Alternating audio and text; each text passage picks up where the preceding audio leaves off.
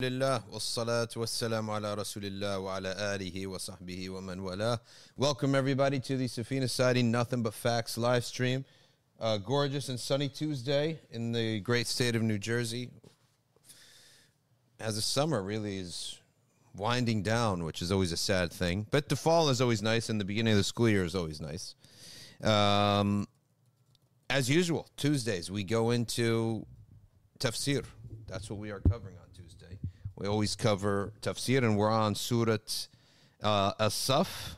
Okay. All right, we're on Surat As-Saff, and we'll get to that right away, and then we'll open up for QA and see whatever other issues that we got going on here, because there's always something. أعوذ بالله من الشيطان الرجيم وإذ قال موسى لقومه يا قوم لم تؤذونني وقد تعلمون أني رسول الله إليكم. First of all, what is the ruling on saying Sadaqallahu al-Azim when someone recites Quran? It's a bid'ah. That is, you could say mubaha or hasana. Because Allah says in the Quran, Qul Sadaqallah. But He doesn't say specifically when to say it, right? And it's come upon as a urf of the ummah, right, that to say Sadaqallahu al-Azim after the recitation. So the saying that it is an innovation is correct, but what is the ruling on such an innovation, particularly one that the entire ummah has adopted? Why? Because we want to separate between when we're reciting and when we're talking. So you may see a video going out these days that's saying that this is a reprehensible innovation. Okay. So that's basically the summary of that is from Surat Ali Imran, Qul Sadaqallah, has nothing to do with finishing the recitation of the Quran, but it is something that it's a faisal or a falsad really between recitation and regular speech. Another way to divide between your speech and the Quran is silence. Just to stay silent. This is what the Prophet used to do, alayhi salatu wassalam. However, what if you need to speak right away? So in that respect, it is good to have a fasil. And what is a bid'ah is to say that it's obligatory.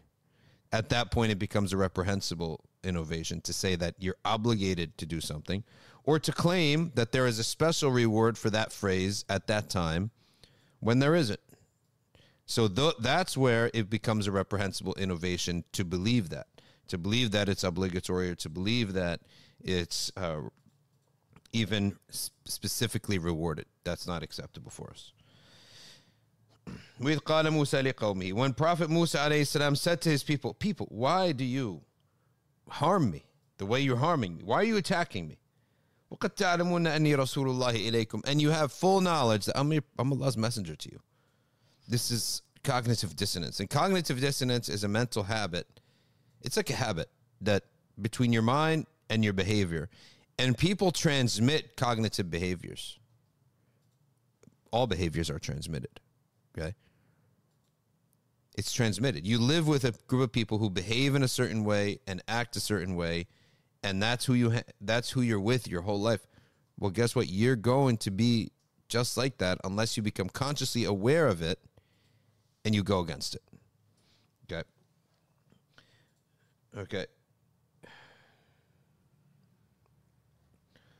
وذلك حين رموه بالأدرى والرسول يعظم ويحترم عدلوا عن الحق أمالهم عن الحق. And so what is the result of when they accused Prophet Musa alayhi salam of being not manly? They accused him of having that his private part was not right. Why did they do that? Because he never used to bathe. He used to bathe with them. He's never used to take his izar off. Whereas it was halal for the Bani Israel and the Christians, the Jews and Christians, for the men to be naked and bathe together. Why? Because it was like a rukhsa, I guess, and it stayed that way. Because they were living, as you know, nomadically, traveling around the desert. So when they found a lake or a river, they would bathe in it all together. Okay? And so that became permitted for them, but it was not permitted for a prophet. And Sayyidina Musa refused to do that. He would bathe by himself, and no one would see his aura. So they started to accuse him of things. Then Allah caused the situation to happen where Prophet Musa was bathing alone, and yet a rock came, and he had hung his thobe on a tree branch. A rock came and attached on behind the thobe and pulled the thobe off the tree branch. And the rock continued to, big stone, I guess, travel down the stream. So Sayyidina Musa went after it, but when he got there, the water became shallow. And so he had to momentarily come up and claim his thobe from off the rock. And at that time, there were all the Bani Israel, the men were sitting there. And they were able to see his full body. And not only did he not have the sickness that they had, but as Allah honors his NBF and makes them worthy of being followed, they found his body to be perfect. And we know how much these prophets fasted. So it's not far-fetched, the concept that there's no fat on his body. We know he fasted 40 days and 40 nights, the special fast of prophets. No food, no water. 40 days, 40 nights. This is not fasting the daytime and eating the nighttime. No food at all. So no fat on that body. And that's all you need really to have like an amazing figure. And then any amount of manual labor that you do moves those muscles and strengthens them and makes them bigger. So, and we know that they were all doing manual labor. Just move, walk with a camel, walk with a horse, right? Do some shepherding. You're going to exert a lot of energy. You're going to use your muscles. So once you shred the body of all that fat, then all of a sudden you have a sculpture. And that's how Allah created the human being, right? And that's why some friends of mine who were, I went to visit them one time and I hadn't seen them for a long time. And like 2 out of 5 of them were just completely transformed. I said, what had gone into you guys? And they said, oh, we got a coach. And I said, well, you guys running? You guys bodybuilding? He said, no, none of that. He said, it's all at the table. It's all about the food. And they go into this macro philosophy. And these guys bought scales and they walk around with scales measuring the food that they eat. Right? And they followed this coach for a year. They followed him to the T. And I wasn't always into these burdensome, unnatural methods of doing things because it's not something you can sustain. And then one of them didn't sustain it. He's like, I'm not walking around with a scale all the time. It's sort of absurd. And then putting in an app, I ate an apple. I hate a Turkish delight, right? I mean, it's not practical, right? So one guy left it. The other guy sort of stuck with it. But they didn't do anything physical. Like there was no running, no lifting, no push-ups, no nothing. Just cutting excess calories. And if the philosophy is that if you can calculate how much calories you spend in a day, and you just intake just 100 calories less than that, 250 calories less than that, that's it, right? And then we're just shredding fat over the course of the next year, and so they became like that. So a lot of times it's just overeating, right? But the point being, back to this tafsir, is that they saw how amazing the body of their prophet was. And this is ikraman lin nabi. This is as an honor to that prophet. And it's also that people tend to want to follow successful people, right? And this is why many prophets, they have everything of the dunya, oftentimes temporarily. Like people want to follow people who are successful physically, financially, in marriage. That's who you want to follow. So no prophet was physically outside of the scope of what would be considered physically acceptable. So there was no, for example, I don't want to make anyone feel bad, but there was no, for example, obese prophet. There was no short prophet. There was no too tall of a prophet that is like odd, right? There was no excessively scrawny prophet. So none of that. The prophets always came within the average, but within that average, they were excellent. Like within what is considered good. The average of what human beings considered that this is the leader I want to follow. And so, but what was the punishment of Bani Israel when they went against their prophet in this manner? وَهَلْ جَزَاءُ سَيِّئَةٍ سَيِّئَةُ مِثْلُهَا وَجَزَاءُ السَّيِّئَةِ سَيِّئَةُ مِثْلُهَا. Allah says in the Quran, the result of a sin is that you will do another sin. That's your punishment. So when their heart went astray, and they did this to their prophet, alayhi salam, Allah subhanahu wa ta'ala led their hearts astray. فَلَمَّا زَاغُوا أَزَاغَ اللَّهُ قُلُوبَهُم. When you're that sick that you're going to accuse your prophet after let's say he's not even a prophet. Let's say he's someone who saved your life from a car crash. And then he does have a sickness. You don't say it. He does have a flaw, let's say, that's embarrassing. You don't say it. You just stay silent, right? That's a normal person. Okay? And here you have a messenger who saved your entire people from slavery, brought you out into freedom, and yet you're going to start making up claims about him? So the Prophet Musa alayhi salam, as a result of this, ends up the Bani Israel, as a result of that, ends up going more astray. Okay? فَلَمَّا زَاغُوا أَزَاغَ اللَّهُ قُلُوبَهُم. Oh, okay, you're going to go like this to your prophet. All right, your punishment, more waywardness. Certain things you just don't make it up. Minor sins, you just make it up with a good deed. Major sins, you make it up with tawbah. But this dishonor and disrespect of your messenger, you're out. Okay? فَلَمَّا زَاغُوا, when they went astray like this, أَزَاغَ اللَّهُ قُلُوبَهُم. Okay? لَمَّا تَرَكُوا الْحَقَّ بِإِذَاءِ نَبِيهِمْ أَمَالَ اللَّهُ قُلُوبَهُمْ عَنِ الْحَقِّ. Now that they went this route, their heart doesn't see the truth anymore. Their heart always wants to go against the truth in any way, shape, and form. وَاللَّهُ لَا يَهْدِي الْقَوْمَ الْفَاسِقِينَ. When you have an individual habit in a people and it spreads because the whole people did something, or the leadership did something, it trickles down, it becomes like a hallmark, and you transmit that generation after generation, unless there's a whole generation-wide tawbah, which did happen. The followers of Prophet Dawood were purified. Those were the best of the Bani Israel. Prophet Musa is the great messenger, but his followers were no good. As the generation, his specific followers who believed in him and followed him, like Prophet Yusha, or Yusha bin Nun, he's not a prophet, but he was a great follower. They were excellent, but the generation that he lived in, they were no good. It's the Bani Israel are not like the Sahaba of the Prophet sallallahu alaihi wasallam, in that every one of them is adil, every one of them is a mu'min. No, the Bani Israel, they had followers that were completely terrible. Their prophets.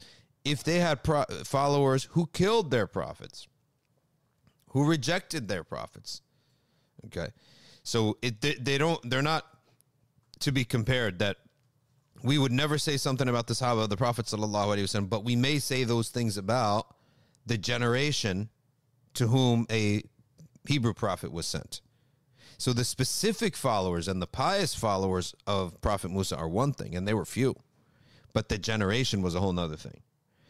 Now, Prophet Dawood, let's turn the page now. Prophet Dawood, in Prophet Dawood's time, it was the opposite. They were excellent. Like the whole generation was superb. And then when that generation died out, another generation came, they were less than that. It came in the time of Prophet Sulaiman, they were good, and then towards the end of his reign, he reigned a long time, they were terrible again.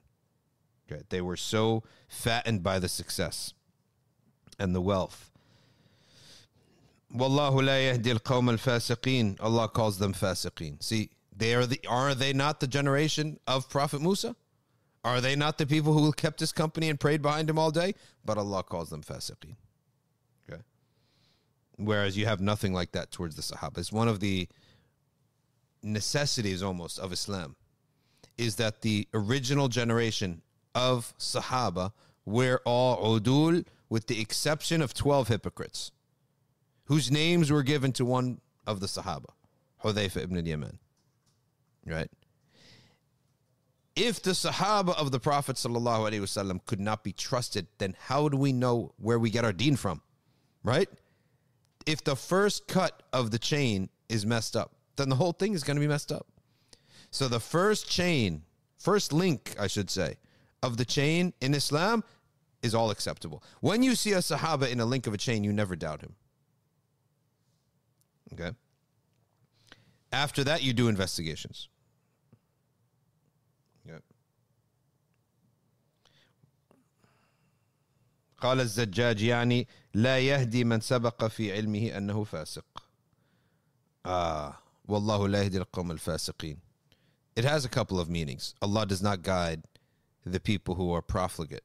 Meaning, when you do acts of profligacy, profligate acts, you are essentially denying divine guidance.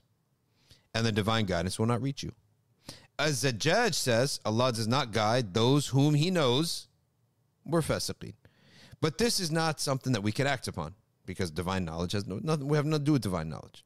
We never know what it is, so why even go there? But the way that we can act upon it is provided that a person, if that person is doing acts of profligacy and sins and filth, then the divine guidance will be closed to that person. So therefore, if you want divine guidance, first thing, fix your behavior. If you want divine guidance, fix your behavior. You want the sun to shine on a mirror, move the clouds away from the mirror. Move the objects away from them. If there's a light coming on a mirror, move your hand from in front of the mirror. Move the objects from in front of the mirror. And those are the sins. And that's why it's so important to live a moral and upright, basic life without sins. We're going to close off guidance from ourselves if we live that life. And that's just one reason why youth, they should stay away from campuses. Campus to me was one of the most difficult. It's like, it's got to be one of the most difficult. College campus got to be one of the most difficult places to just keep any sense of discipline and focus. Because you're just surrounded by all sorts of young people craziness. With قال Isa ibn Maryam. Now Allah subhanahu wa ta'ala turns to Prophet Isa ibn Maryam. So if you notice here, this surah begins with the companions of the Prophet, now the companions of Musa. Now we go to Prophet Isa ibn Maryam. With قال عيسى ابن مريم يا بني إسرائيل إني رسول الله إليكم. O Bani Israel, I am a messenger of Allah sent to you. مصدقا لما بين يدي. I confirm the Torah, من التوراة, and I give you good news. مبشرا برسول يأتي من بعد اسمه أحمد. And I'm giving you good news about a prophet coming by the name of Ahmed. Why don't we go and get Sheikh Ali Attai and have him talk about Muhammad in the Bible? Why don't we get that? And why don't we maybe get, let's say, a Christian, one of these recently converted Christians, right? And maybe put them on together and have a discussion about that, right? That's a good idea. Because I'm always interested in the recently converted people who are, posting their stuff on YouTube. Right. I think we're, 0 for 2? For what? Invitations. 0 for 2? Yeah. Yeah, we're 0 for 2. فلما زاغوا. We passed that. We're now on. والألف فيه للمبالغة. الألف. الحمد. وله وجهان.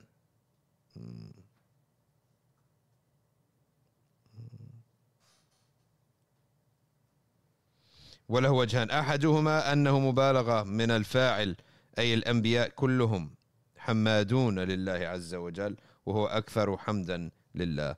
So the name Ahmed, the alif there, means that he is the most qualitatively grateful to his Lord. Ahmed is from hamd. Hamd, the word hamd is to be grateful and praising. Right? Let's say grateful and praiseful, if praiseful is a word, but let's just say it's a word. So Ahmad pertains to the qualitative gratitude and praise of the Prophet sallallahu alaihi wasallam to Allah, and Allah has basically announced to the world that no one will praise him and be grateful to him more than the Prophet, in a better way than the Prophet Muhammad sallallahu alaihi wasallam. What is the difference between Ahmad and Muhammad now? Now Muhammad is the most quantitatively praising of his Lord. So nobody will praise Allah and glorify him more in amount, in quantity, than Muhammad sallallahu alaihi wasallam. So that's why in the dunya his name is Muhammad, and the akhirah his name is Ahmad. Okay, his name is both in both worlds, but he is first called Muhammad in this life. In the akhirah he's known most as Ahmad first and Muhammad second. Is it Muhammad ism maf'ul? It's like Muhammad. So isn't that he's the one who's He is also praised. Yeah. Muhammad is the one who is praised in this life. Yes. like a prophecy in itself. That by itself is a prophecy. Who's the most praised person? Like Yeah. all religions, all people in the whole world. Just objectively speaking, who is spoken well of in the world more than the Prophet Muhammad, peace be upon him? Not even Jesus. Not even Jesus. You go to for Christmas, no mention of Jesus. Santa Claus. Santa Claus is mentioned more than Jesus on Christmas. And they have to have a movement, bring Christ back into Christmas. We don't have something like bring Muhammad back into the, Islam or something like that. But then Christmas has his name too, like Christ. Yeah. So like that's Yeah. even worse. Christmas has his name in it, and they don't talk about him. And they're talking about shopping and winter holidays. It's that, atheists want Christmas now, but they want to call it winter holiday. Or what is it? Winter solstice or something. Right? It's crazy. They want to give it a pagan view, essentially. And ultimately, the lights that are put up in the winter had nothing to do with Christmas. It had nothing to do with paganism. Lights going up in the winter was a Scandinavian habit to stave off depression. And they used to get these long nights. And of course, you go north enough, the whole winter's night, right? So what would demarcate, what would actually brighten their spirits up, and also give them a way to walk too? Like they needed to physically walk around. And there was no harm in the Scandinavian areas of putting hundreds of thousands of candles, because if a candle would fall outdoors, where's it going to fall into? Into the snow, right? So if you go into Scandinavian life way back, the light aspect and the candle aspect didn't have to do with any pagan ritual. It had to do with the winter, the long nights, the need for light, number one, but also the need for something to lift your spirits up, because it's just all darkness all the time. And candles do have this ability, and little tiny lights, for some reason or whatever, it has the ability to lift people's spirits up. People like to walk into an area with a lot of little lights in it. And what is our take on this in Islam? It depends on your intent. If you're intending to imitate by the use of a candle or a light, then that's an innovation, or that's sinful. But if you're just intending to use lights for functional reasons or for aesthetic reasons, then it's acceptable. And you go all over the Islamic world, and they did use lights in different ways. For example, in Egypt is very famous to put up little tiny, called fanus, little tiny fawanis, right, which are lamps, hang up lamps. So it wasn't a candle, because that's not safe. See, everyone is different. Out in the Scandinavia, you could put an open flame, no problem. If it falls, it's going to fall on snow. It's going to be out. You can't do that in Egypt, so they had to close it up. And they put it in lanterns, like little lanterns everywhere in the month of Ramadan to beautify the streets and to signify that, all right? So you have all these different traditions of human beings putting up lights in different ways. So the Christians, I don't think they supposedly worship Jesus. No one's more disrespected. They disrespect him all the time. They have a play about, there was a play out about the story of Jesus, but a'udhu billah to even say it, but Jesus and the disciples, they're homosexuals. What the heck? And it plays like ongoing. Every year they play it. Wait, nobody stopped this? Nobody tore the theater down? Nobody did anything? What is wrong with you people? Right? And then you go on. So you went from worshiping him to he's not even involved in Christmas anymore, right? Whereas the Muslims have kept him. He's the prophet. He's not God. He's the prophet, right? And yet the Prophet sallallahu alaihi wasallam is more praised if we just had the adhan and nothing else. Imagine this. Remove all the poems, the burda, everything else, the mawalid, all that, remove it all. Nights of salah on the Prophet, remove all that. Just the adhan. They would outdo any other prophet. Salah too. And salah. Just adhan, iqama, salah. It would be completely outdoing any other person. Like, who's even in the conversation besides Muhammad and Jesus? No one. Nobody. Even Isa alayhi salam, like Jesus, like they mention his name, but they don't say like alayhi salam. Right? Yeah. So that's not really praise. That's not like, they're praise. mentioning his name, but is that really You have no concept of saying peace be upon him. it's not really And praise. he's your God. Right? SubhanAllah. How about this? They don't even name Jesus outside of Latin America. Wait, if you love him so much, right? Wait, but it's confusing. Wait, he's a God, so you don't name someone God, right? But then again, why in Latin America they do name Jesus all the time? But you would think that throughout these countries, some nickname of Jesus would be mentioned, right? As a name that people name their kids, but no. Muhammad already is overtaken as one of the most common names. You go into England and you go into their birth of 2022. What were the names of the kids born in 2022?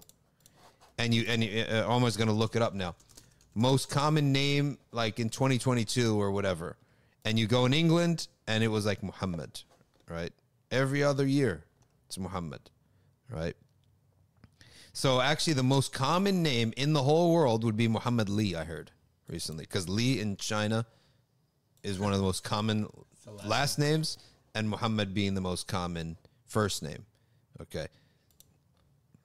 Muhammad, I think it should be first, but like the data is not really there. The data is not there because it's spelled in so many different ways. But there were these British newspapers that put it out there. All right, like this is false. Like, come on, it's saying Oliver. How many? I don't think I even know an Oliver. Oliver, please. Come on. Why It's would like you the even? data is What wrong. is? It's Why would you? completely Yeah, that data is totally messed up. I know 0 Oliver. Why would anyone even name that name? It's not. Ask There's any white person too. How many Olivers do you know? How many Muhammad? exactly. Yeah. They'll say Muhammad. Ask any rat. The only Oliver you know is Oliver Twist.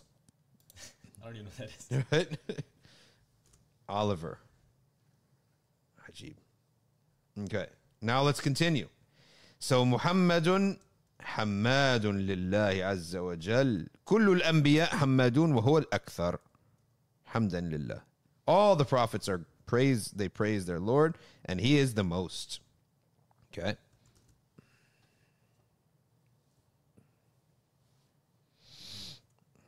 All of the Anbiya, he says, are Muhammadun. All of them are praiseworthy. Okay. And he is the most in recipient of this praise. Okay. Then Allah subhanahu wa ta'ala speaks, saying, فَلَمَّا جَاءَهُمْ بِالْبَيِّنَاتِ قَالُوا هَذَا سِحْرٌ مُبِينٌ وَمَنْ أَظْلَمُ مِمَّنْ افترى على الله الكذب وهو يدعى إلى الإسلام والله لا يهدي القوم الظالمين. يا أيها and continues. He doesn't give much tafsir for 7 through 8. Then he goes to 10. يا أيها الذين آمنوا هل أدلكم على تجارة تنجيكم من عذاب أليم. But let's read at least 7 through 8. Who is more oppressive than the one who makes up lies about Allah subhanahu wa ta'ala وهو يدعى إلى الإسلام while he's being called to submit to him? والله لا يهدي القوم الظالمين. And this is for false prophets, false claimants, liars about God's religion. And that includes the innovators within Islam. Okay, the innovators within Islam saying Allah teaches us something that he didn't teach. How do we know what Allah taught? Well, we have a book, and that book is in a language. Simple as that. Okay, we go by the book. Someone recently asked me, "Hey, my relative apostated. What do I do?" I said, "Go by the book. Go by the book is what I advise you to do." We don't have ties with apostates. That's hard and very difficult, yes, but that doesn't mean that the advice is unsound, right? What do you do if you get gangrene in your foot? You cut it off, right? And don't say, oh, do it before talking about it. First of all, that's not necessarily the case. You don't always have to do something in order to talk about it. Some things you do. But if it's a ruling in Islam, you transmit it, right? Is going through red lights wrong? Yes. Doesn't mean that you don't never go through a red light, okay? Now, I'll tell you when you do have to do it before you talk about it. When it's a specific path or a journey, right? Like how to become a doctor, the journey of medical school.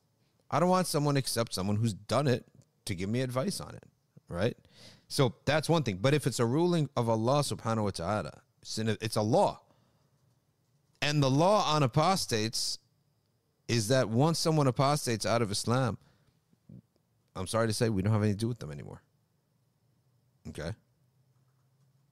If people in our culture will understand that if you say, my cousin, he's now an avowed conspiracy theorist who says that the Holocaust never happened.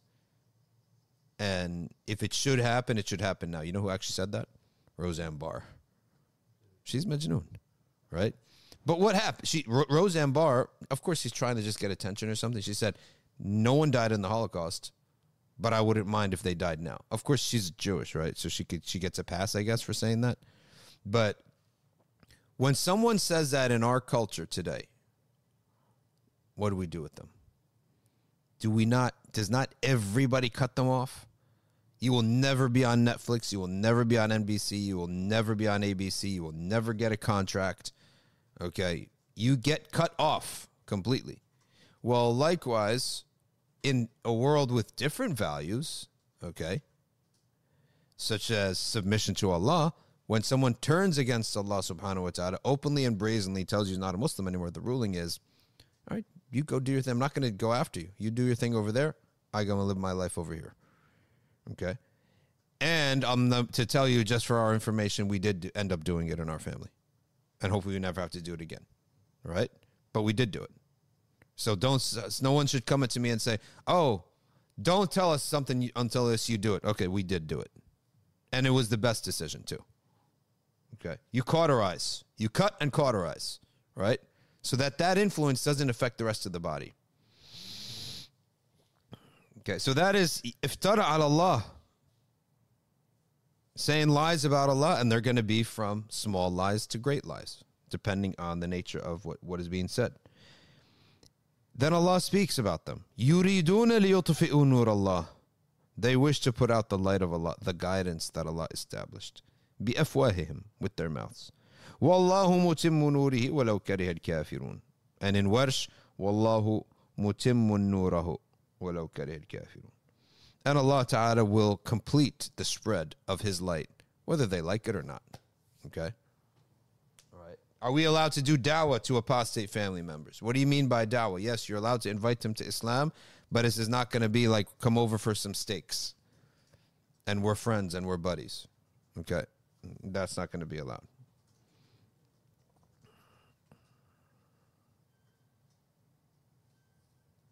هو الذي أرسل رسوله بالهدى ودين الحق. He's the one who sent his messenger with the guidance and the true religion to manifest it over all other religions. This one, maybe we should have brought that to Javad. Right? لِيُظْهِرَهُ عَلَى الدِّينِ كُلِّهِ وَلَوْ كَرِهَ الْمُشْرِكُونَ. All right? So, we have brought this messenger with the religion of truth to make it manifest over all other faiths, to make it clear that this faith is the truth and these other ways are untrue. All right?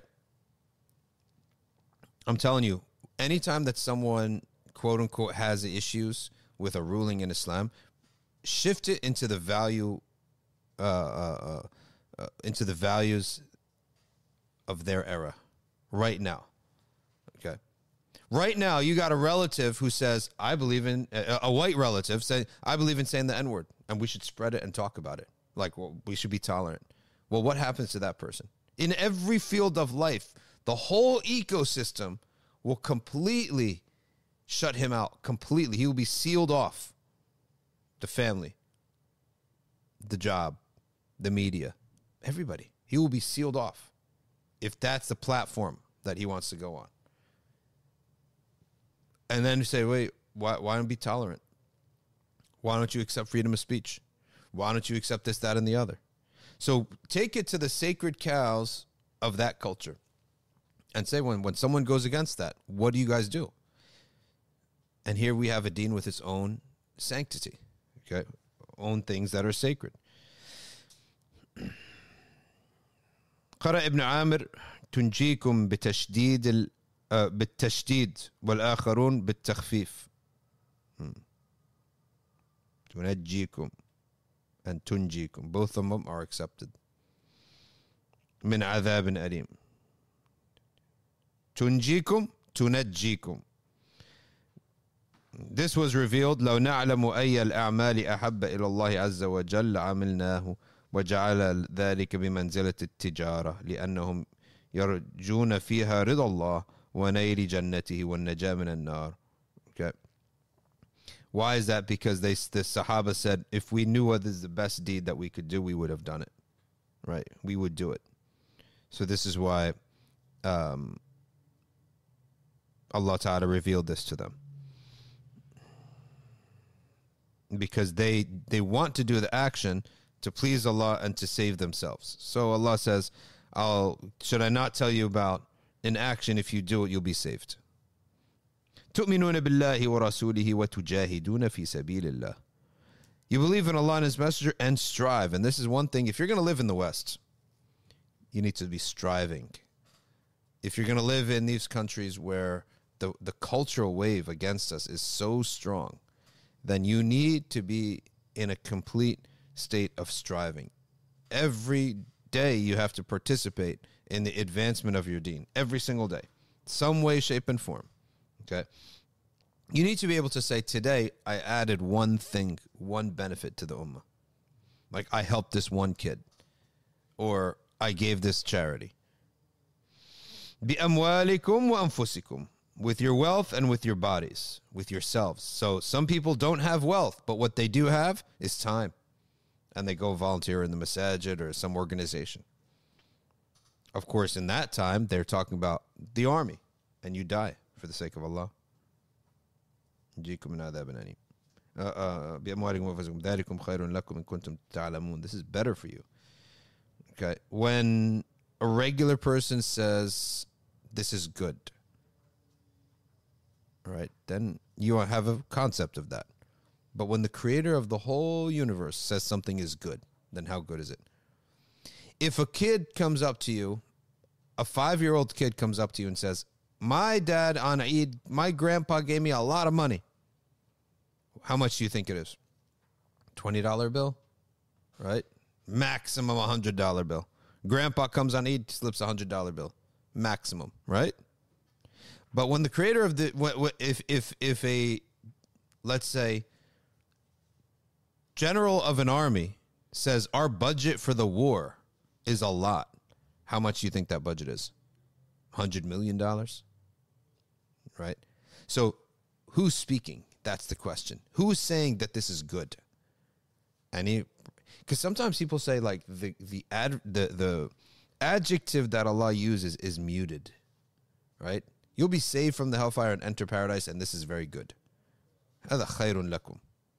This is good. And they think that this is a muted adjective. But who is speaking? That's the question. A child tells you, I have a lot of money. Or Warren Buffett is telling you, this is a lot of money. How much? It's the same word, right? But who's speaking is the question. The same word, a lot of money.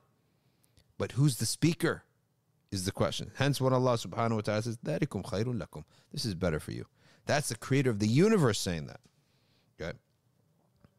إِن كُنْتُمْ تَعْلَمُونَ يَغْفِرْ لَكُمْ ذُنُوبَكُمْ. All of your wrongs will be forgiven. So that there's always a kickback. When I do a wrong action, it's going to boomerang back to me. That's forgiven. So there's no boomerang coming back to me. Okay.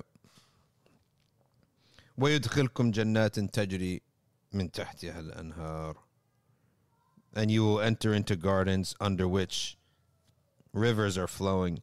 وَمَسَاكِنَ طَيِّبَةً, and beautiful homes. فِي جَنَّاتِ عَدْنٍ, in a garden of Aden or Eden. Aden with a sukun. ذلك الفوز العظيم. وأخرى تحبونها, and another thing that you may like. Okay. وأخرى تحبونها, an additional benefit. What is that additional benefit? Okay. You would like it. And وهو العاجل, the thing that you want now. Okay. نصر من الله وفتح قريب.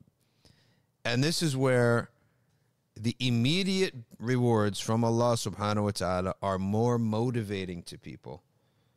The permanent and far away reward is better for people. What's better, eternal paradise or victory right now? Of course, eternal paradise.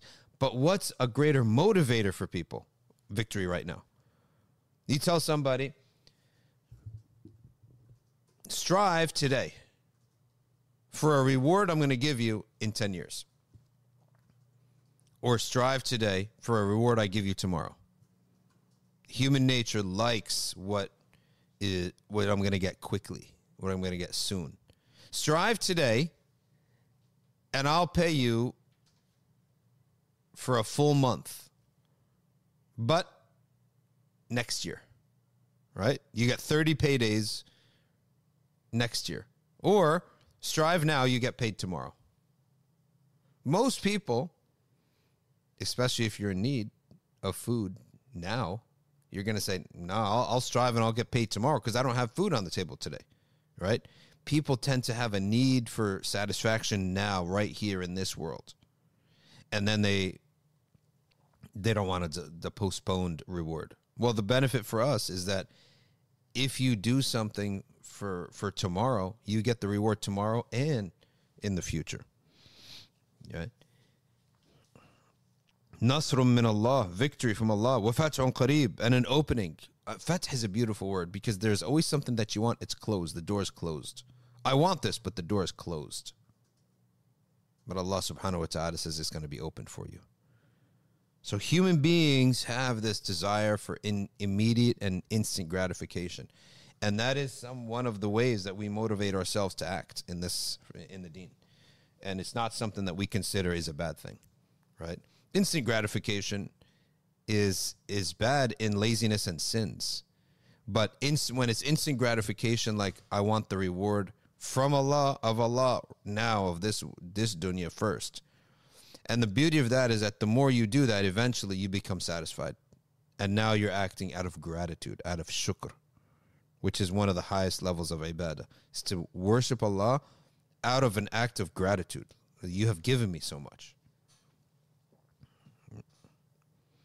قال الكلبي هو النصر على قريش. In specific, of course, in general, victory for everybody, for anybody, in whatever it is they're seeking help in.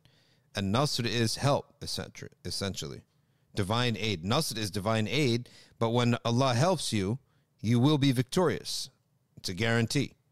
So Nasr has been translated as victory because that's the guaranteed result. Although the actual meaning is divine aid. All right. على قريش. نصر على قريش وفتح مكة. وقال عطاء يريد فتح فارس والروم. وبشر المؤمنين. Others said no, it's the victories over Persia. Nasr is the victory over Faris and Rum. But Nasr is victory after a fight. Fath is victory without a fight. So إذا جاء نصر الله والفتح, the Nasr is over Ta'if and the Fath is for Mecca. Because Ta'if came with a war, with a battle. And the conquest of Mecca came without any battle. The conquest of Mecca came peacefully. Okay. وبشر المؤمنين أي يا محمد بشر المؤمنين بالنصر. Give the believers victory, good news. They will have Nasr. And what is that? This is beautiful. Fid dunya. You will have victory in the dunya. And that's not what we all want. نصر في الدنيا والجنة في الآخرة, and paradise in the آخرة. ثم خصهم على نصر الدين وجهاد المخالفين. Then حضهم. Then he then encouraged them and said, to strive and to fight the enemies. يا أيها الذين آمنوا كونوا أنصار الله. O you who believe, be victors of Allah. Give victory to Allah subhanahu wa ta'ala. قرأ أهل الحجاز وأبو عمرو كونوا أنصارا لله. Same meaning. The Ansar, those who seek victory. Okay. Those who seek victory and those who seek to give victory to Allah. How do you give victory to Allah? Is by giving victory to His religion, fighting for His religion. That's how you give victory to Allah subhanahu wa ta'ala. Okay.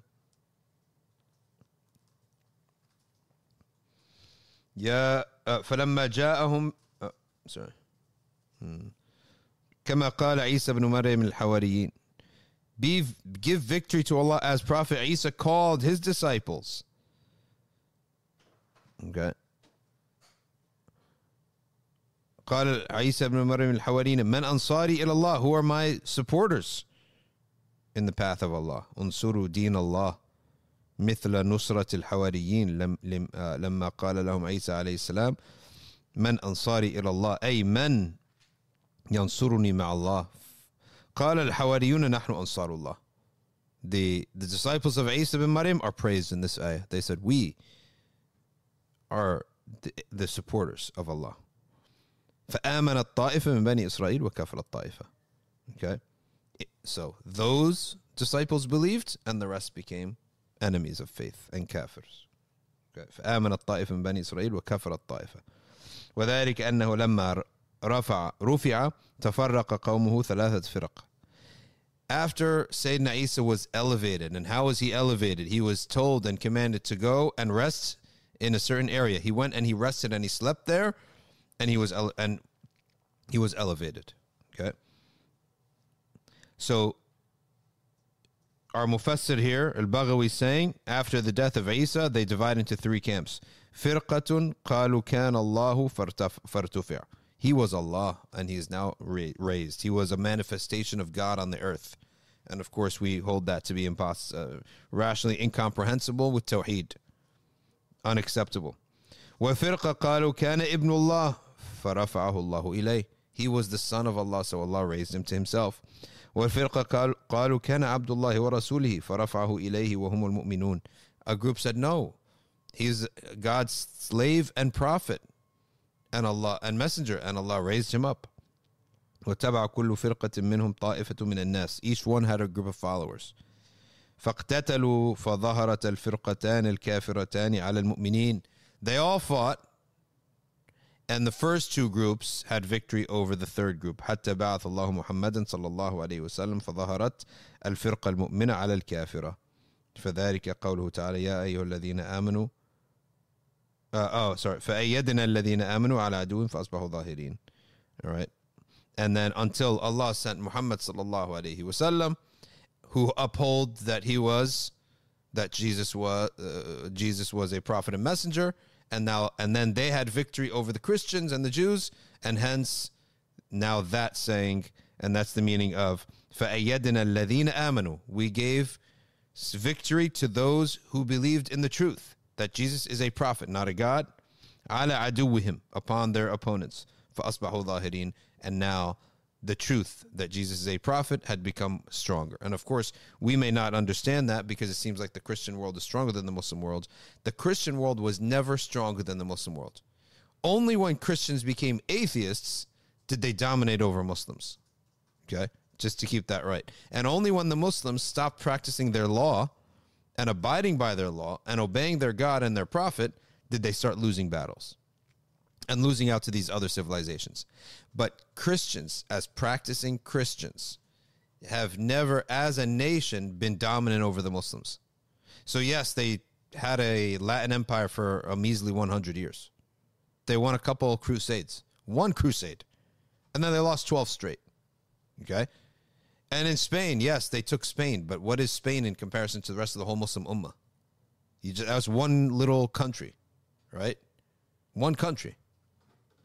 And how long did it take for them to get it? But they got it, so they had. Just like today, the Jews, what do they have of the Ummah of Islam? One small piece of land, okay? Which, not to minimize what's happening there, but we're talking geographically. Okay? Geographically, one piece of land. In comparison to what? Geographically. So this ayah stands to be is correct. فَأَيَّدْنَا الَّذِينَ آمَنُوا, we supported those who believed in the truth about Jesus, that he's a prophet and messenger. عَلَىٰ عَدُوِّهِمْ, upon their opponents, those who say he's God or the Son of God. فَأَصْبَحُوا ظَاهِرِينَ, and they're now dominant over them. So it has always been that the practicing Muslims have always dominated over Christians. And the modern time is not a dominance over Christianity over Islam. It's a dominance over atheism over sinful, disobedient Muslim nations. Because when the British came, they didn't bring Christianity. When the French came, they didn't bring Christianity. They came with secular law. They came with secular values. They came with a whole secular system of nation states. They did not come with the cross. Their uniforms didn't have crosses on them. Nor was that what their empire stood for. Okay.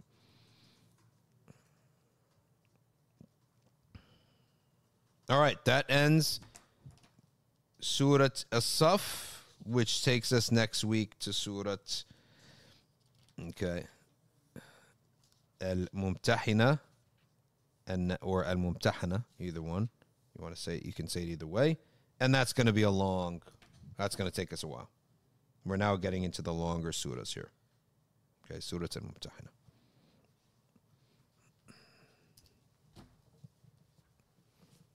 Okay, we'll put this tafsir on the side.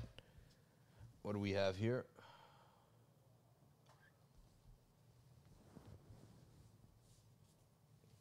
Quick section here on reading from this book here. All right, The Divine for Critical Minds, Inquiry into God's Existence. Our methodology, we are very heavy on kalam and very heavy on dhikr. And then the fiqh, as much as you can. But the real heaviness is kalam, because kalam is essentially the defense of the creed and the rational basis of the creed in a world where everyone is trying to convince you of their religion and clouding up the truth. So I'm reading here from The Divine for Critical Minds, and we need to can we get him on the podcast, please? Rayhan Zaidi. He's a doctor, so between patients, he can come and talk to us. He says, those trained in philosophy often say that physicists should not be delving into philosophy if they're not aptly acquainted with it. They may be correct. Edward Feser, described as one of the best contemporary writers on philosophy by the National Post in his article, Why Are Some Physicists So Bad at Philosophy? He humorously exposes physicists at the cutting edge of logical blunders. Because remember, the physicists, the biologists, they emphasize the observable knowledge, observation as a source of knowledge. They don't give much worth to reason or transmitted knowledge. Philosophers, they put reason here, observable knowledge and transmission down here. Literalists within religion, they put the transmitted knowledge here, and then they put observable facts and reason down here. And the right way to be is to put them all in order, all right, where they belong. They're all sources of knowledge. The greatest one, of course, being the Quran and the Sunnah. And then it's reason, and then it's observable facts. Okay. He says here, his reaction to physics professor Ethan Siegel, for example, could not be better. Siegel writes, arguments for God as cause of the universe rest on the assumption that something can't come from nothing. But given the laws of physics, it turns out that something can come from nothing. Bizarre. To this, Feser writes, is this guy serious? The laws of physics aren't nothing. That's just blindingly obvious. Siegel assures us that we can get something from nothing. All we need to do is add a little something, i.e., the laws of physics. Unreal. Such a basic error. Okay. As a philosopher, Siegel is utterly incompetent, incapable of seeing that the most blatant of fallacies staring him square in the face. So what did he screw up here? What's the foul? When the flag is thrown, see, the Europeans and the Australians, they don't understand what we're saying when we say a flag is thrown. Right? They don't know what that is.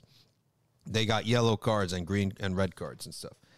In American football, which is the most popular sport, maybe some people aren't really happy with that, but American football is the most popular sport in the United States. When you do something wrong on the field, it's so loud, right? The whistle isn't enough. They also they need to allow the play to continue, okay? They need the play has to finish. But in order to signal that a foul has occurred, each referee has a tennis ball that is wrapped up in a yellow cloth and tied. And he throws that in the air. That gives a signal that a foul was committed. Because they need to let the play finish, right? Because let's say it's holding. Let's say it's holding, right? By the offense. But yet he makes the catch, right? You add to that. So he needs to let the play finish. This is the fiqh of fouls here. So they throw a flag. So when we say there's a flag on the play, it's this expression. So you're learning some Americana here, okay? You guys, not only you're learning some tafsir and mantiq, you learn a little bit of American culture and American idioms here. So it's flag on the play. What is the foul that was committed here? The law of identity. The law of identity. Once the man said nothing, okay, nothing. He didn't continue his sentiment or his theory with nothingness. He continued it with the laws of physics, right? That's nothing. So the law of identity is the idea and the concept that when you say a word, it has that meaning. And it has to continue with that. And then he just contradicted himself. He writes. He continues. Siegel is in good company, if that's the right way to put it. Stephen Hawking and Leonard Maladano are no more philosophically competent than Siegel is. Indeed, one of their errors is the same as Siegel's. They tell us that. These are the guys who wrote, I think... I can't remember what the book is called, but it's Hawking's big book. He says, because there is a law like gravity, the universe can and will create itself from nothing. It's unreal that his book, The Theory of Everything, or The Grand Design. Sorry, it's The Grand Design. It is unreal that a Cambridge professor, that anyone who is an adult, not only wrote the sentence, how many people read it and let it pass? Like, didn't the publishers read it? Didn't editors read it? Don't they have like 10 editors per book? Okay. Because there is a law like gravity, the universe can and will create itself from nothing. Ignore for the moment the incoherence of the notion of self-causation. Put to one side the question of whether the physics of their account is correct. Forget about where the laws of physics themselves are supposed to have come from. Just savor the manifest contradiction. The universe comes from nothing because a law of gravity is responsible for the universe. For some reason, this particular fallacy seems to be a favorite of physicists. But Feezer doesn't stop at physicists. The Hawkings, the Dawkinses, and the Jerry Coynes of the world have been dancing the Myers shuffle around their echo chamber for so long that they can only overhear each other's mutual congratulations shouted down the conga line. Until this childishness is universally treated with the sort of contempt it deserves, we will not have a sane intellectual culture, one in which the deepest philosophical, theological, indeed scientific questions can be fruitfully debated. Professor Paul Davis, author of the bestseller, The Mind of God and Cosmic Jackpot, was my personal reason to be suspicious of physicists' comments on philosophy. Davies critiqued a number of philosophical questions in these books, though I enjoyed his writing very much, I wanted to discuss some of his concerns further. I decided to write Davis. That happened to be the start of the book you are now reading. Below, I have used many of Davies' comments in Cosmic Jackpot as a basis to answer queries that people commonly have. All right, examples of common philosophy questions and errors. Okay, can law create a universe? All right, can law create a universe? Well, where did the law come from? I mean, it's really basic stuff. We'll cover one of these a little bit every once in a while. Like, could the universe exist without a cause? All right, subhanAllah, these people. If the universe came in haphazardly like this without no absolute cause, then everything within the universe is also relative and contingent. Therefore, your explanation is also simply relative and contingent and accidental. All right, with that, let's move to today's extended session, comments and questions from everybody. How is it on Instagram? You can read me those because I don't have Instagram anymore. There's nothing recent. At least on my iPad. And in the meantime, let me try one of these. Turkish delight covered with rose petals. It looks like rose petals, cranberries, and it's filled with pistachios. And it has coconut in it. Sounds good. Yeah, interesting. You want one? So Shakwa, yeah, Shakwa was saying how like they're calling it the law of something. So indeed that there must be a lawgiver. But like their issue is they ascribe necessity to the law itself. So like they ascribe the necessary being as the law itself. Yeah. So like really it's like you already conceded to what we're saying. Yeah. Right? All you have to do is like go like the Occam's razor route and just like shave off the accidentals. Yeah. So like you say, all right, we have a necessary existence, you have one. What is yours? What is ours? Yours is full of accidental problems, like what we call a'rad. Yeah. Right? Ours is like free from it's simple, right? Like Occam's razor. So they do have essentially a God. They do. It's the law. But it's like material basically. Yeah. So it's like. And what is a law even? What is a law? I guess they would say like it's like the order that things occur in, right? But you can only have a law if you have you have material objects to inform you about the law. Yeah. Right? So how are they assuming that the law pre-existed the material things? Because it's a physical law, basically. Yeah. So you need the physical. Yeah, that's a good point. Someone's asking sunnah amount of salawat to read minimum daily. The sunnah amount of salawat to read minimum daily. All right. This white one, gooey white one with hazelnut was not as good as the rose one with the pistachios. Why are people getting me this stuff and putting it on my desk to make me become fat?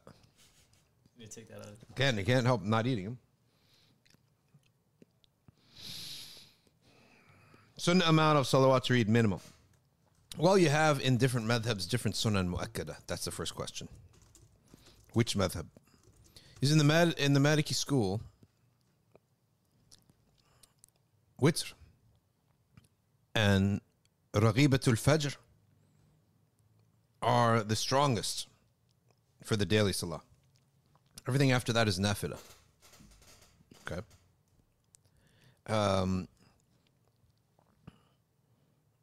For the Hanafis, there are 12, I believe, right? Four before dhuhr and 2 after dhuhr are sunnah, right? You're talking about the prayer? Sunnah, okay, yeah. Sunnah, 12 sunnah, yeah. So you have to look in in your madhab, but minimum, bare bone minimum is witr, which is 1 rak'ah before sleeping. However, it's incomplete. It is valid, but it's the condition to make it complete is to pray 2 shafa and 1 witr, and never miss the 2 rak'ahs before fajr. All right, here's another question.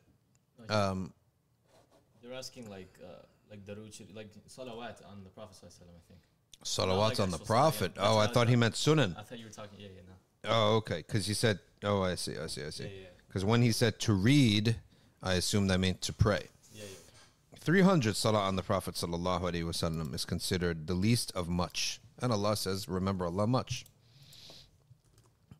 Ladies and gentlemen, you can be a supporter of the Safina Society podcast by going to patreon.com/Safina Society. Also by liking and subscribing to our channel so that you can get notifications about when we go live. Maybe, you never know, there will come a day where we have multiple shows a day with the different shiyukh that we have. A show in the morning, a program in the middle of the day, and a program in the evening, like a channel, nonstop. CNN doesn't shut off, right? All right, now let's talk about this question that came here. How do I send salah and salam on the Messenger sallallahu alaihi wasallam? You do this by saying Allahumma salli wa sallim alayh. That is the least and simplest. But before you use the pronoun, you must at least mention in the name of the Prophet in the first salah. Allahumma salli ala Sayyidina Muhammadin wa ala alihi wa sahbihi wa sallim. Allahumma salli wa sallim alayh thereafter for the rest of your salawats. As I'm giving you the easiest, least number of syllables. Okay.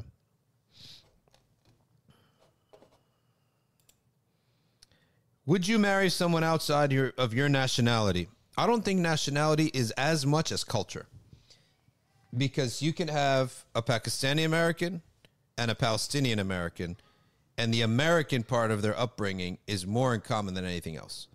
And then the Desi or the Arab or the Turkish or the what have you, that part of things, it is a little bit different, but it's not so hard to, it's not the main culture. So, are probably the same in the UK. Somali, Maghribi, Pakistani, Bengali, but ultimately British, European, Western is the dominant culture. So I'm always more concerned with culture because culture is everything. It's sense of humor. It's what you enjoy eating. It's things like that. It's your memories too. Americans, they went to the schools, same experience in school, same experience in college, things like that. Those things, when they're shared, okay, there's more bonds of bridges to be built. Okay.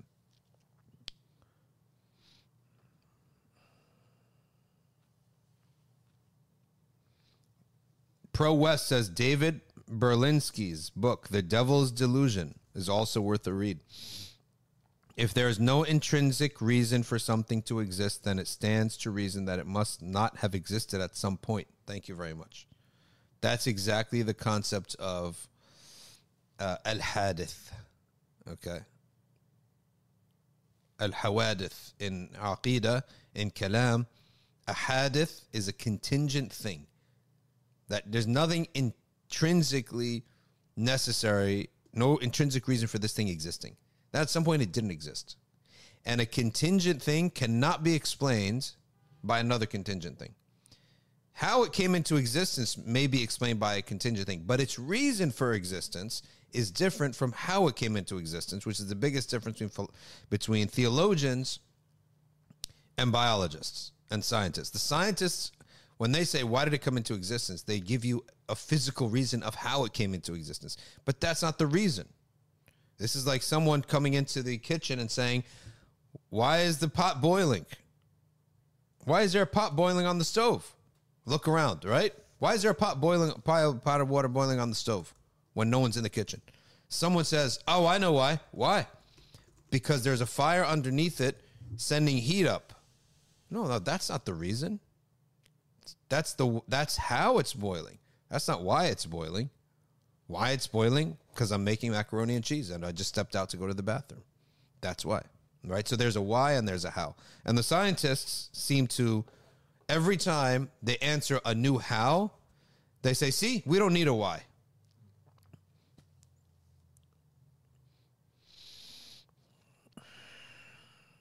How can we explain how tawassul wouldn't lead to shirk? Because in tawassul, you're still making dua to Allah subhanahu wa ta'ala.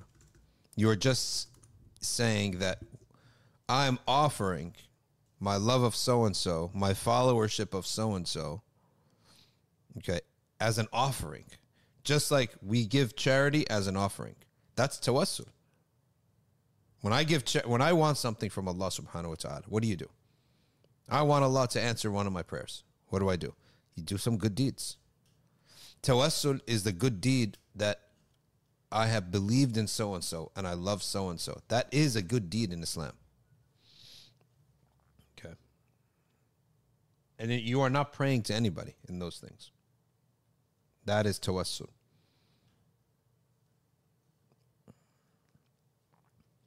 Shaykh, as one starts on the path of self-purification, is it normal that smaller sins sting and worry you a lot more? And yes, that is correct. That when a person becomes more in tune to their creator, even the smallest acts of disobedience become bothersome to the person. And that is really an excellent sign of advancement in consciousness of Allah subhanahu wa ta'ala. That even the least amount of disobedience will bother a person. Some of them said it's like the believer, when he has an infraction that he committed against his creator's law, against Allah subhanahu wa ta'ala, he feels that there's a mountain on his head. Whereas the munafiq, when he does that, he feels just like there's a fly on his nose. It's no big deal. Ali Starbucks, come sit. How's it going, man? You good? Good. Question, Surat Al-Ma'idah 116, Allah is asking, Isa, did you ever ask the people to worship you and your mother as gods besides Allah? Is this talking about the Catholics only? I believe, no, not the Catholics only, but also any Christian who believed that.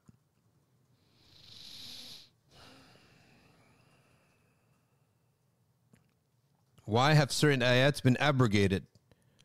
To show the mercy of Allah subhanahu wa ta'ala in taking the believers in gradation. Okay? And to show that Allah is not a law because of itself. It's a law because Allah made it so. So something is a law and it's good when Allah says this is the law. When Allah then says this is no longer the law, this is the law, that thing now becomes bad and evil things follow it. And bad results follow it. And this new law becomes what's good and good results follow it. Is mercy killing halal? What is the exact definition of a mercy killing? I think they're saying like a human that's suffering. No, we can't do that. Take them out of their misery. Can't do it. You put him in pain medication. Since it is discussed a lot on Reddit, can someone ask a potential spouse about her past sins? No, you cannot do that. No. And you may hide it. Anyone says, hey, you ever committed zina before? It's not your right to ask that question. And it's their right to say no. Right? Oh, they're lying to me. Well, how do you know they're lying? You shouldn't have asked the question in the first place. Right? Okay. Rabbi Amalek says 300. Is that in reference to something? For salawat, I think. Oh, 300. Yes, correct. Okay. Is it permissible to do a mercy killing for an animal? Then the answer is yes. And that happens all the time when they hit a deer or something, and that deer will never heal from that. So you can kill an animal for that reason. But the previous question was saying, what's the reference for 300 salawat? Like, why is it 300? The ulama came to a point at some reason for they said that 300, when it comes to dhikrillah, is the least of what is considered kathra, a lot. It's the lowest number of what's considered a lot. We can probably look up where they got that number from. If we praise or do salawats more than dhikrullah, is it wrong? Is it shirk? Dhikr Rasul is dhikrillah. Because the first thing in all salawat is Allahumma. Right? Allahumma. So it is a dua. So dhikr Rasul is dhikrillah. Man ata'a Rasul faqad ata'a Allah. Allah says in the Quran, whoever obeys the Prophet has obeyed Allah. All focus upon the Messenger sallallahu alaihi wasallam is obedience to Allah and pleasing to Allah, and it's worship of Allah. Okay. Is the first step remove a difficulty, ease a situation, and do tahajjud every day? Yes. Doing tahajjud will ease all hardships. Sadaqat says, okay, we answered that one.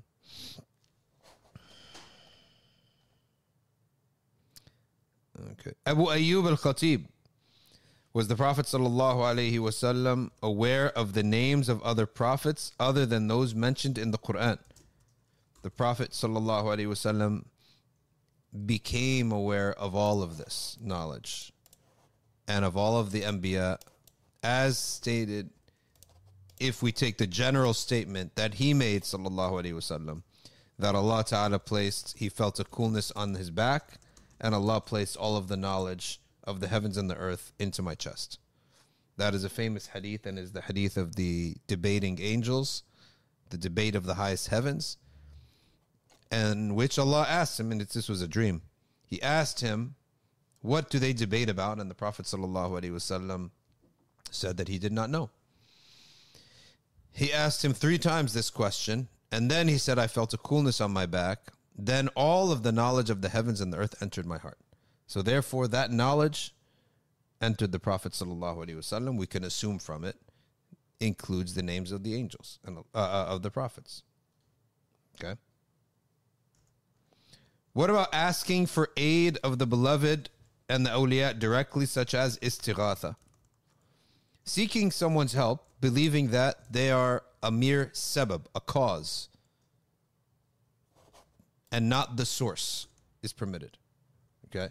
If you believe that that's a cause of aid. And we have that famous hadith of the Prophet sallallahu alaihi wasallam commanding us, if you are lost in the desert, this hadith makes sense. When you're lost in the desert, what is the scariest part of the desert? That you're all alone. Is it the same when you're lost in the desert by yourself or with 10 other guys? With 10 other guys, you're still worried, but you got 9 other eyeballs and 18 other eyeballs, 18 other ears, and 9 other brains, right?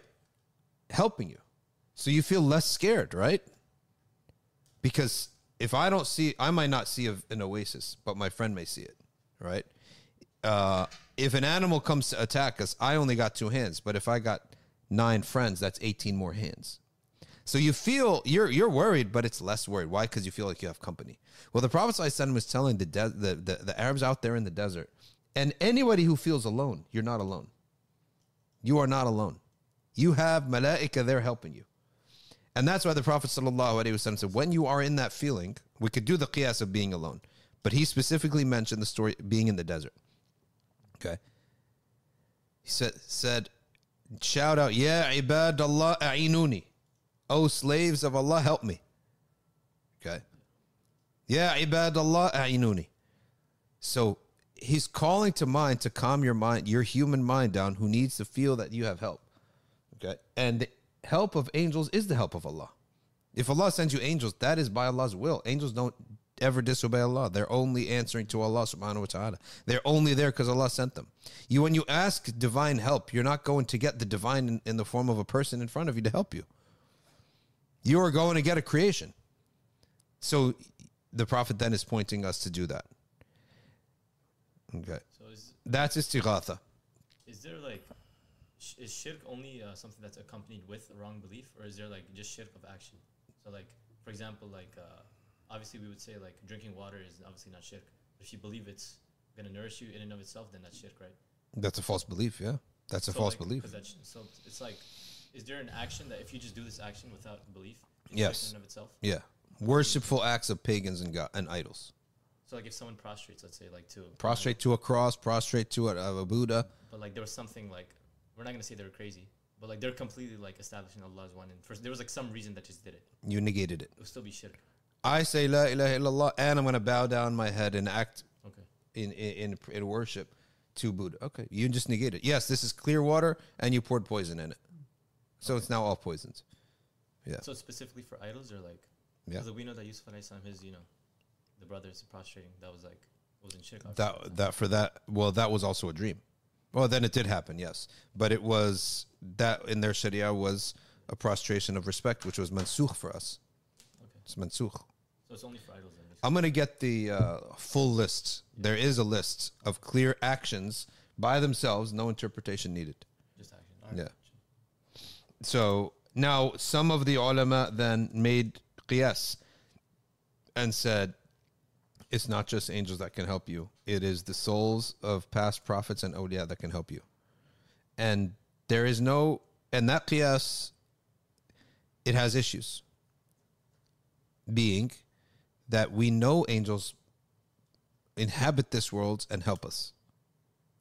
And they're alive and not dead. Whereas we don't know for sure where are the souls of the awliya. Okay. And if they can come back to this earth and help us. But they say that we had experience. We had physical experience of their help. And that's how they know. So if you knew that, then maybe it's fine for you, but it wouldn't transmit. Because that's what we call tajriba. They experienced it. And they got their help.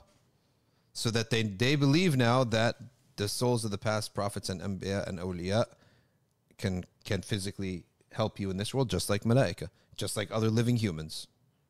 And that was their basis of it.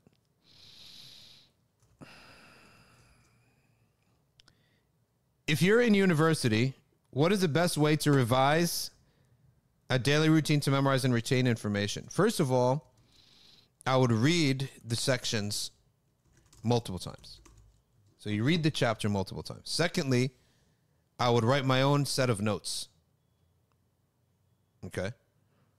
I write like a graph or write the notes down in a way that makes sense to me.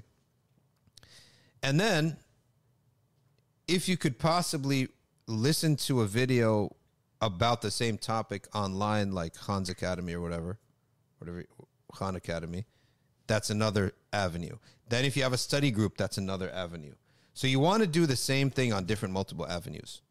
And anytime that I did well in school, I never actually studied in groups because I felt that to be a bit of distraction, but I did study with one person. Like too many people is a distraction, but one person. Like I did that. But the key is to study is revision, literally just rereading the chapter and rewriting the notes. Then taking those notes, putting them on the side, redo the notes, see if you could do it better. Until you've done it so many times that anytime I did that, I just like breezed through the courses. And anytime I got lazy, right, and didn't do that, then I didn't breeze through the courses. What about long term, like very long term?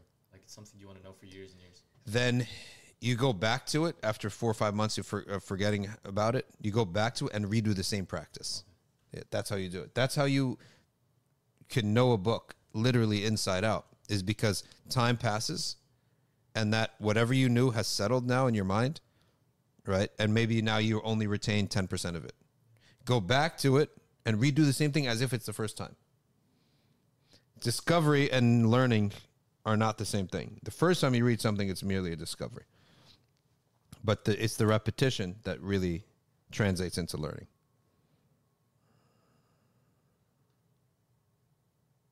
Okay. If I do a 9-to-5 job and I can't go to Jummah, what can I do? If Jummah is near to you, you must go to Jummah. If Jummah is far away, like in another town, then you're not obligated to go to Jummah. Okay. In Surah Waqia, Allah says towards the beginning that only a few of the later generations will be close to him, but then says a large number, a multitude will be. Surat Al-Waqia mentions that those who are very near to Allah Ta'ala are many in the early times and few in the end of days. Okay? That's what it means. Very near to Allah, muqarrab. There's in that surah those who are astray, those who are good, and those who are very near to Allah.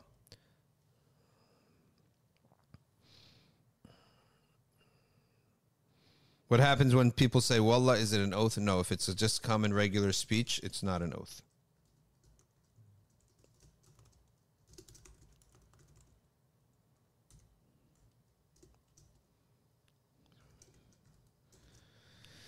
Even if the question says, what if you're asking someone, hey, did you ever do zina in your life? And you said, Wallahi, say Wallahi that you didn't do zina in your life. You still say Wallahi. Don't ask this question. First of all, if she says no, how are you going to prove it? That she's saying the truth or lying? Right? So don't even go there. If I know that a potential spouse committed a crime, but they don't know I know, can I interrogate them on it? You're asking for trouble when you do this. Don't make people lie, because people do have the right to protect their reputation. Okay. And why would you want people to admit committing sins? They get comfortable with it. They get comfortable. Okay, yeah, I did it. All right, yeah, I did it. Yeah, I did this. By the way, I did 10 other things too. They get comfortable with committing sins. Then they take that as their identity now. So don't push people like this.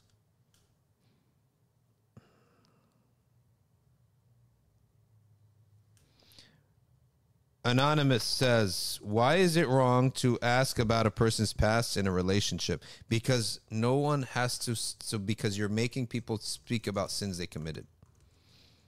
Okay. What you can ask is for a health report. Right? You are allowed to ask for that if you suspect this person may have an STD. Right? A health report. Why? Because in a health report, you could catch the STD. So you actually have an interest there, right? Or do you have any children? That you have a right to ask that. Do you have debts that would stop us from renting an apartment or buying a house, right? Or saving up money? So where it impacts you, you have a right to ask. But where it's just somebody else's mistakes, we don't have a right to ask that anymore. Okay? Don't ask that. What is that question saying there from there's a lamp blocking the screen. I can't see that. Alma Samia Elam. What does that say on Instagram? Oh, it's on Instagram. Yeah.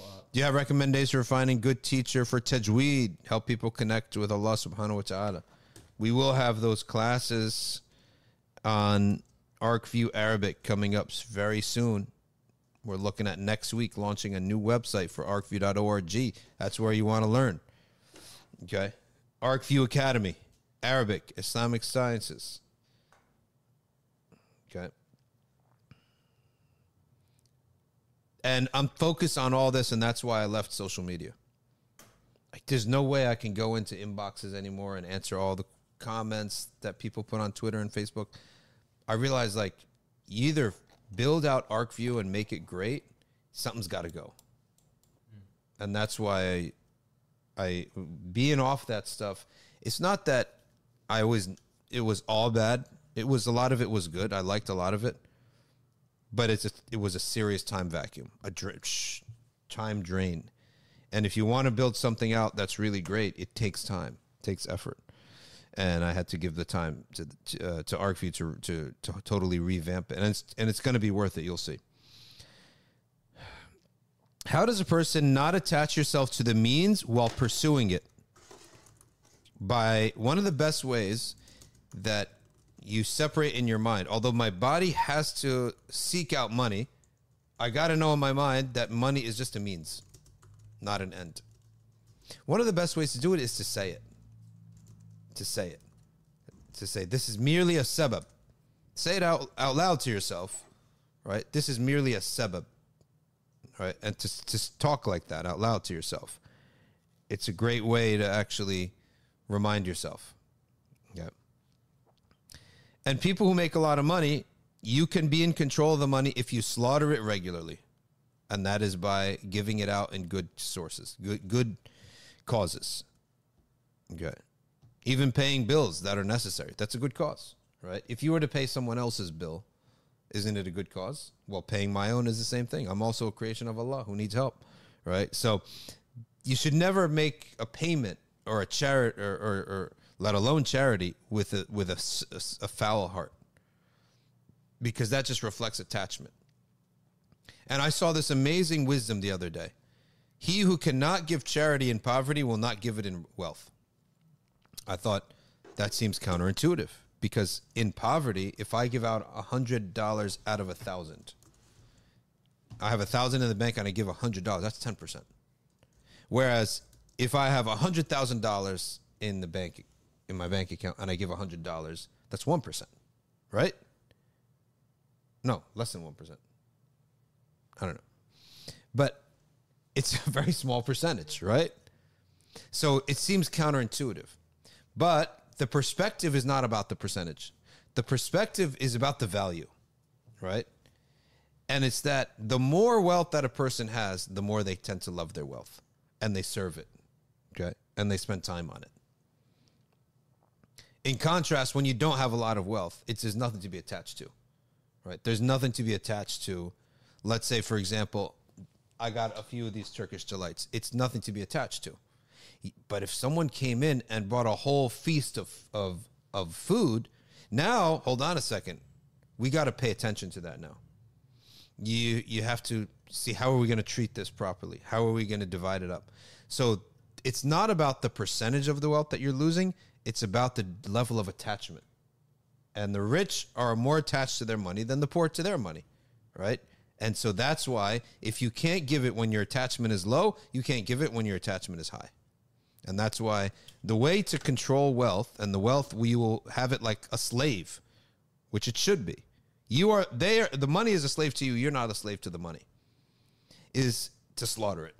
And slaughtering it is by making payments with a smile on your face, giving charity, things like that, sharing, all that stuff. Yeah. Were verses in the Quran sent down in time? The verses of the Quran, of course, have always existed with Allah, without language, without beginning, without end. That is what we call al-kalamun nafsi, Allah's speech with himself. Then they were revealed in the Arabic tongue, okay, and written in a lawh, written in a lawh al-mahfuz. Then they were revealed to the lowest heavens in what's called Bayt al-Izzah, according to Ibn Abbas. And then they were revealed to the Prophet sallallahu alaihi wasallam over 23 years. I need to revise and retain at least the first and second year university content by next year to make my final year easy. How do I tackle this? It's a very easy technique. And that is a technique of accumulation of time. If you spend a small amount of time, such as 15 minutes, phase 1 is building the habit.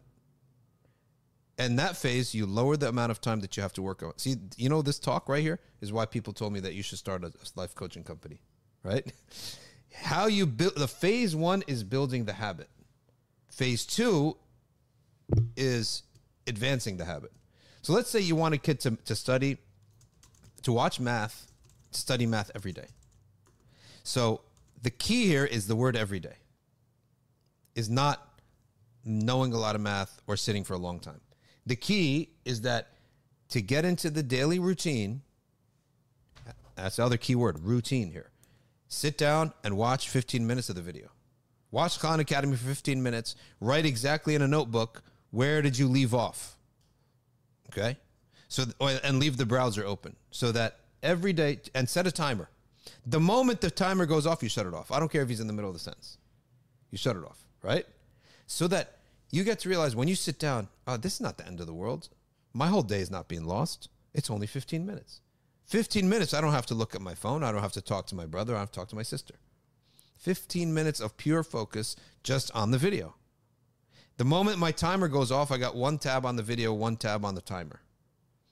Okay, the moment the timer goes off, I shut it off. You feel maybe you learned 0.1% of something, right? No problem. The key here is to developing the routine. Every single day, I don't care what happens. Nobody doesn't have 15 minutes, okay? 15 minutes. If you do that by itself, I tell you that by itself, if you do that over the span of a year, you will achieve so much you don't realize. Then the day that comes that you need to cram for the exam, now the exam's coming in a month. Now I'm putting out like 5, 6, 7, 8 hours, right, a day on it. That's fine now, but because at least I have a foundation. That 15 minutes a day is the phase 1 of the routine, development of a routine. And we call this the awrad, and this system was taken when many young murids, way back in the day, never heard of tasawwuf or anything, went to the shuyukh and said, what can we do? How do we start? And we imagined something like the khalwa, a 48-hour retreat, 3-day retreat, 15 days, 40 days, none of that. Sheikh simply said, I want you to recite the wird in the morning and the wird at night. And some people were like, oh, that's not enough. I want more. And someone like myself was like, okay, that's doable. right? That is doable. And I didn't have the ability to do what some of those other guys did. So I took that, right? I said, oh, this is great. This is it. Something where I know I'm on the right track if I just do this. Something objective and practical. That's what it is. It's objective and it's practical. And every single day I did the wood in the morning. Every single day I did wood at night. Never, ever missed it, right? Ever, no matter what happens. Okay? I didn't really feel that immediately that anything changed. But over time, you began to feel stronger in the wood. And without realizing it, you truly did transform after a year. Right? But you didn't even realize it. And it's good not to realize it, because if you realize it, you may become self-conscious, right? And you mess up. But to not realize it is even better. And that's why the slow and steady route is really the best route. And it's about establishing that routine. And you can apply this for studying. You can apply this for tasawwuf. You can apply this for push-ups. You can learn the hardest book in the world, right? If you apply this methodology. And it's no different than the ancient times in the old days. How did they break up a mountain if it was in the path? Right? It might take them a year. But everyone comes with a hammer and a chisel. Okay? A chisel is basically a sharp end with a flat top. The guy puts it here and bang, bang, bang, bang. Everyone's banging away at you could be a small mountain, but you get enough guys doing it every single day for a year, and that mountain will be gone. And after the first day, you'll feel like you achieved nothing. A little piece have come off of a mountain. What's the big deal? Nothing, right? Fast forward now, though, after a year, all of a sudden that thing is gone. Okay, and I one time there were 200 videos. Each video is 20 minutes of a work of fiqh. And I said to myself, I'm going to watch these. It's 200 videos. And I must have watched 5 on the first day, like 8 on the second day. I was just breezing through it, just like the rabbit and the hare. But in Islam and in life, things happen. Like Ramadan happens. Doesn't that disrupt everything, right? An Umrah trip, a sickness, right? A vacation, an illness, something like that. Disrupted it. And then I said, I'm not going to go back to it, because when I go back, I go 4 or 5 hours. Like, when do I have 4 or 5 hours? Didn't. 2 years passed, right? 2 years passed. If I had done half a video, just half a video, 10 minutes a day, I'd have finished it in 1 year, in 2 years, less than 2 years, right? So that's the key. And you feel like, what a waste. This could have been done. So it's not the heavy lifting. It's the small lifting regularly that gets the job done. And that's the technique. It's the technique of the shuyukh.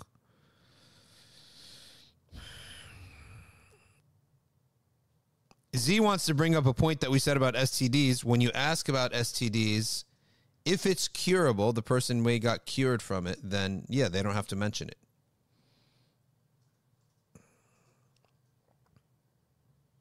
Can we do istighatha through the angel of death? No, the Prophet ﷺ said, Ya ibad Allah a'inuni. That's it. He didn't say the angel of death. Okay. So if you are not cured from the STD and you could transmit that STD, then you have to say it.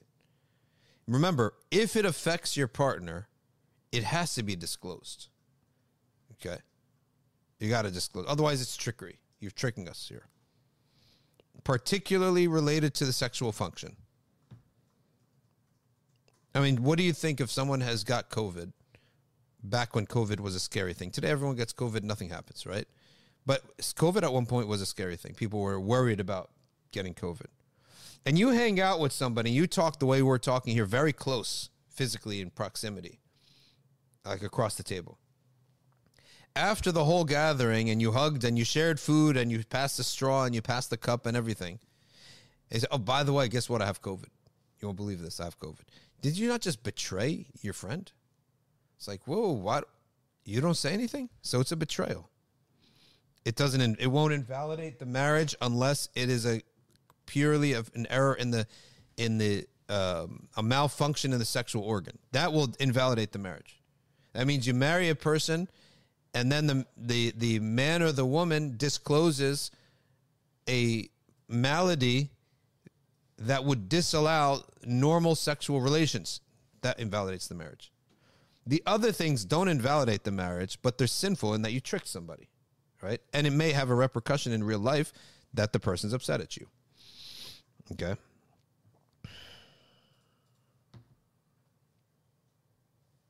Can we bow down in front of a karate instructor? No. Sinful. I wouldn't say that's shirk, it's sinful. Yeah, because the intent there is that that's the way the Japanese give honor and respect. By the way, next week, Friday, did you saw the email? Yeah. It's Japanese Day at NBIC. I heard it, but when's this happening? Friday. What's happening then? We have 5 Japanese converts. Yuki, Yuka, and Yuji. Oh my. Those are their names, right? And they're going to come and they have a presentation that they're preparing about being Japanese and being Muslim. It says we are an international ummah, and we should always be international. And this ummah is for there's no ummah like us. Literally for every part of the world. The only thing that they said is they're not coming for sushi. They're not bringing sushi. They're not going to come to cook sushi for us or prepare sushi. Is sushi cooked or prepared? They said, we're not doing sushi. I said, what about hibachi at least?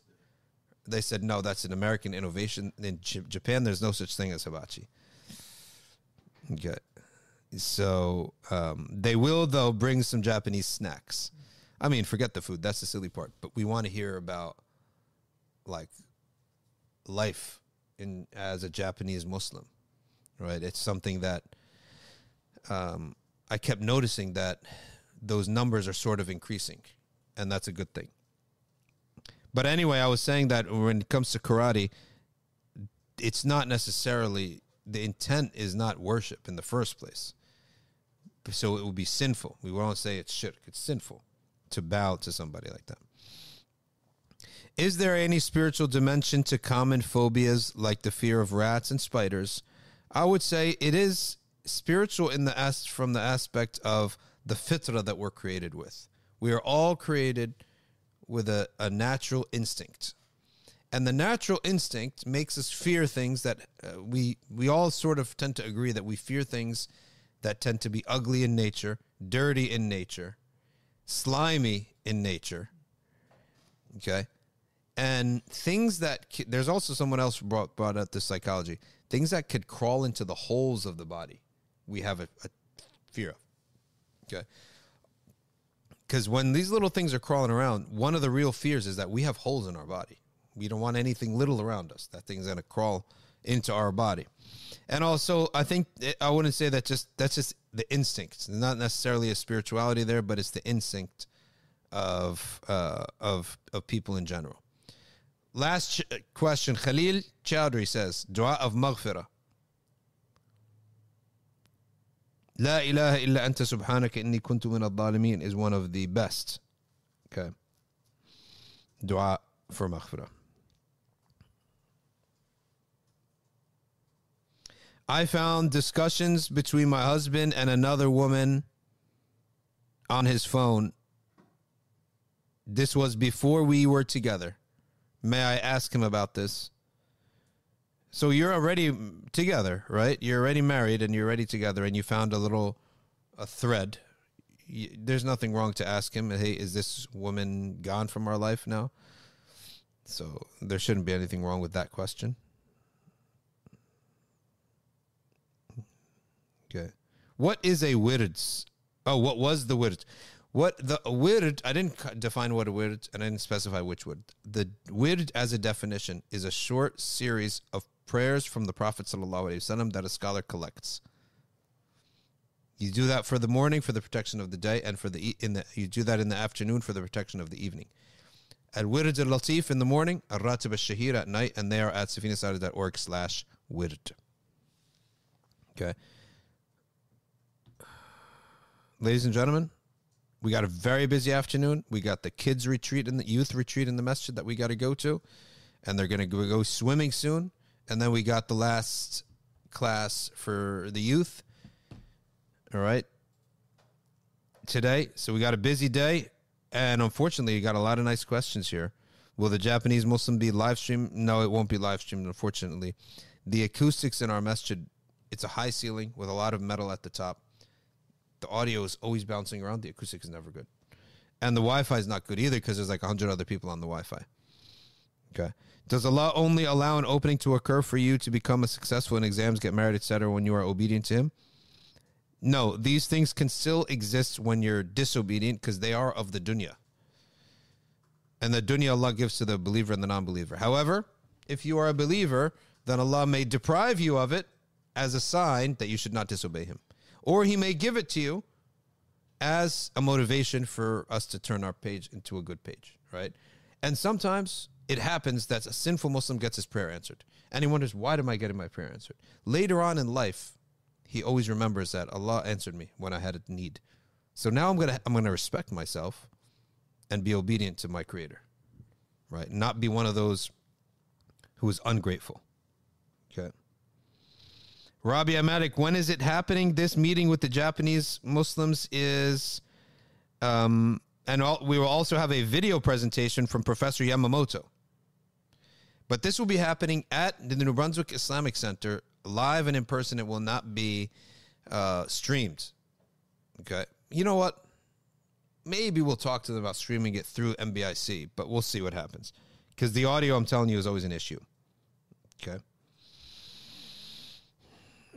Ladies and gentlemen. Oh, some people saying their questions were not answered. Let's go back and see.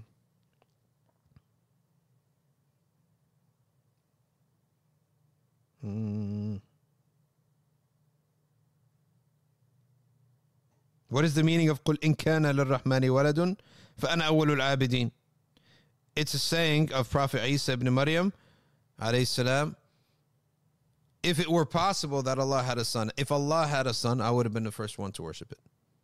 That's what it's saying. And it's saying it as an absurdity. Okay. Will the people in their graves in the barzakh hear the trumpet when it is blown for the qiyamah? They will not hear the first trumpet, but they will hear the second trumpet. Their trumpet is blown 3 times. 1, to end life on earth. 2, to resurrect the souls. 3, to line everyone up for the judgment.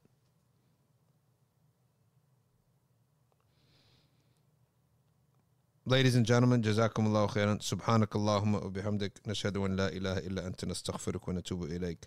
Wal asr inna al-insana lafi khusr illa alladhina amanu wa amilus salihat wa tawasaw bil haqq wa tawasaw bis sabr. Wassalamu alaykum wa rahmatullahi wa barakatuh.